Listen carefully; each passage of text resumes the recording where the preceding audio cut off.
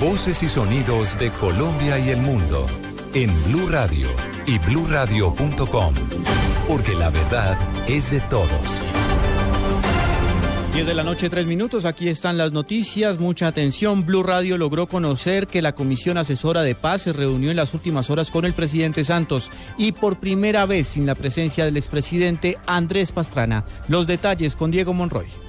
Hola Juan Camilo, buenas noches. Así lo confirmó Clara López, candidata del Polo Democrático, a su llegada al debate de candidatos a la alcaldía de Bogotá en el canal Caracol. Ha dicho Clara López que se dieron muy buenas noticias por parte del presidente Juan Manuel Santos sobre lo que está sucediendo en los diálogos de paz con las FARC en La Habana. Ha dicho que le presentaron una serie de informes a esta Comisión Asesora de Paz, que entre otras está conformada por la candidata del Polo Democrático, Clara López Obregón, también por Atichigua, miembros de la Iglesia Católica, y por Vera Grave, quien es ex militante del N19. Esta fue la primera Comisión Asesora de Paz sin el expresidente Andrés Pastrana, quien, recordemos, renunció hace pocos días. Diego Fernando Monroy, Blue Radio.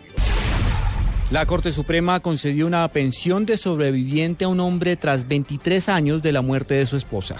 La historia con María Camila Orozco. Al revocar una decisión del Tribunal Superior del Distrito Judicial de Medellín en favor del Instituto de Seguros Sociales, la Sala de Casación Laboral de la Corte Suprema de Justicia advirtió que aunque el demandante y la fallecida llevaban varios meses sin convivir bajo el mismo techo, a raíz de una discusión familiar no existía una ruptura de pareja, de manera que no era posible darle los efectos de pérdida del derecho porque no hubo una separación definitiva. La afirmación la hizo la Sala tras conceder una pensión de sobreviviente a un hombre de oficio cotero de Plaza de Mercado, luego de casi 23 años del fallecimiento de su esposa, quien se dedicaba a la confección. Aunque la pensión de sobreviviente inicialmente fue otorgada al único hijo de la pareja hasta que cumplió la mayoría de edad, fue negada luego del deceso al cónyuge de la fallecida. María Camila Orozco, Blue Radio.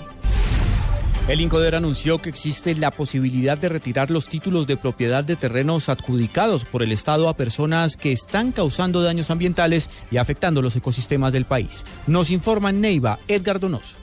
La medida se dio a conocer porque se descubrió que algunos beneficiarios de tierras por parte del Estado están causando incendios forestales y otros males que están afectando los ecosistemas. Rey Ariel Borbón, director nacional del INCODER. Por esa razón estamos dando un mensaje de advertencia tanto a adjudicatarios o a tenedores o que están en proceso de titulación de que deben respetar las normas ambientales, porque hay un artículo que es el artículo 65 de la ley 160 del año 94 que dice claramente que cuando se llegue se determine que efectivamente se está hablando de una norma ambiental, una norma de conservación y aprovechamiento de los recursos naturales, el instituto podrá iniciar la reversión del baldío adjudicado al dominio nuevamente de la nación. La medida se da para adjudicatarios de terrenos y a quienes poseen lotes baldíos, y luego de la reversión estos terrenos serían entregados a otros campesinos que aprovecharan los terrenos y no causaran mal al ecosistema. En Neiva, Edgar Donoso, Blue Radio.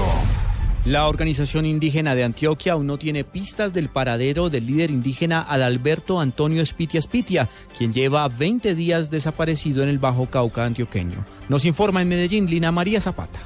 Lo último que supieron familiares del cacique Adalberto Antonio Spitia fue que el miércoles 30 de septiembre el líder salió en horas de la mañana a una reunión al Hotel Chambacú de Caucasia. Spitia es el cacique de la comunidad indígena de San Antonio de Baroco, que pertenece al resguardo Vegas de Segovia, municipio de Zaragoza. Según la presidenta de la organización indígena de Antioquia, Ida Suárez, Alberto lleva menos de un año en ese cargo, pero su participación es activa antes de ser autoridad. De los últimos proyectos que se lideraron así, pues fuera de los que tenemos desde acá como capacitación, este asunto, fue la constitución de resguardo del cual su comunidad hace parte, que ese resguardo lo titularon el año pasado. Suárez indicó que el resguardo indígena está ubicado en una zona roja donde hacen presencia grupos armados como el ELN, las FARC y bandas criminales.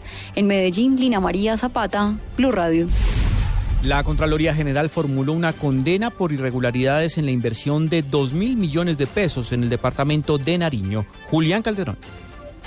La Contraloría General de la República condenó a la Sociedad Venegas y Garzón, a la Sociedad Garzón Ingenieros Asociados Limitada, a la Sociedad Constructora Monserrate y a Juan Gabriel Barón como secretario técnico del Envías a la fecha de los hechos a pagar 2.076 millones de pesos que se perdieron luego de que el Envías pagara un adelanto para el dragado y mantenimiento del puerto de Tumaco en el departamento de Nariño. Los recursos fueron extraídos de la cuenta del banco a pesar de que se había declarado vencido el contrato. Además de la pérdida injustificada de los recursos, se suma el hecho de que fueron reintegrados después al Envías y hoy se desconoce su destinación final.